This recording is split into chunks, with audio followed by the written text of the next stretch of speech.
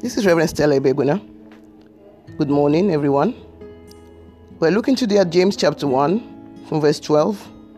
He says, "Blessed is the man who perseveres under trial, because when he has stood the test, he will receive the crown of life that God has promised to those who love him." Blessed is the man who perseveres under trial, because when he has stood the test, he will receive the crown of life that God has promised to those who love him. It's a wonderful time to be alive.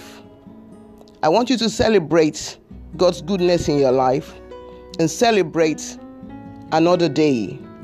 The other day I was actually reading online messages about what's happening, and I saw that there was a pastor who decided to commit suicide because he was going through depression, or as they say, mental illness. I want to talk to you about that. I want to talk to you about persevering under trial. Trial comes to everyone.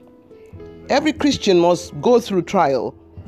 The Bible says in the same James chapter 1, it says, consider verse 2, "Consider it pure joy when my brothers, whenever you face trials of many kinds, because you know that the testing of your faith develops perseverance."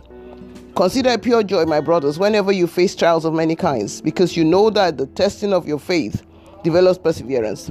Trials come to everyone. You might look at people and you might say, well, why am I going through all this? Nobody goes through this. My case is pathetic. Nobody cares about me. And the devil continues to play a tape into your head and show you things without you knowing it's a devil, telling you that God doesn't care, nobody really cares, and you go through a dark, dark tunnel and you feel all alone. I want to encourage you today that whatever you're going through right now, you're not the only one that's going through things. The Bible says no temptation has seized us except that which is common to man.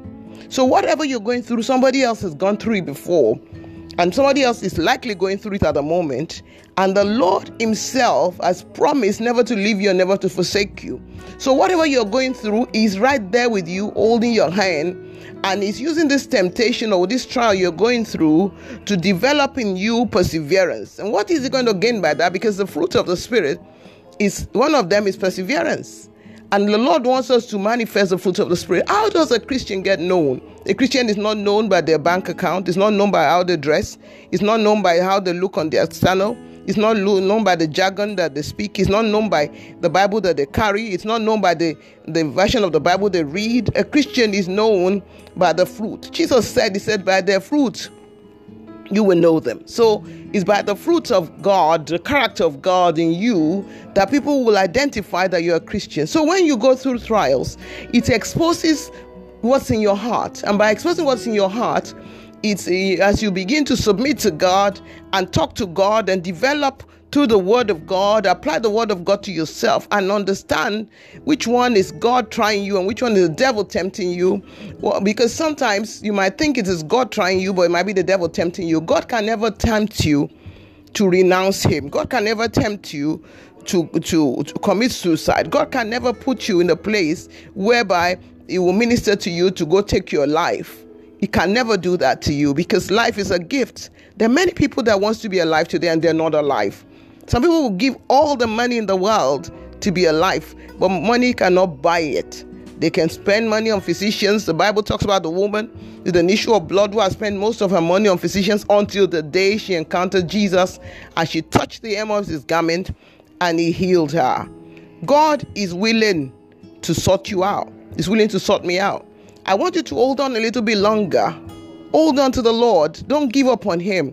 I keep saying this because I know that this is a season where people are giving up on Christ. People are giving up on God. People are giving up on church. Even pastors are giving up on God and just going through the motions. May we never go through the motions because we want to look good to people. May God himself give us the grace to persevere this time and to hold on to him. May he release more grace to us even as we seek to do his will in the name of Jesus. He said in his word, which we just read, in the same James that I read to you, verse 12, blessed is the man who perseveres under trial, because when he has stood the test, he will receive the crown of life that God has promised to those who love him. After persevering under this trial you're going through, there's a reward waiting for you. This trial is not the end. There's light at the end of the tunnel. And the Lord is waiting for you at the end of the tunnel to give you a reward, which he has promised to those who love him.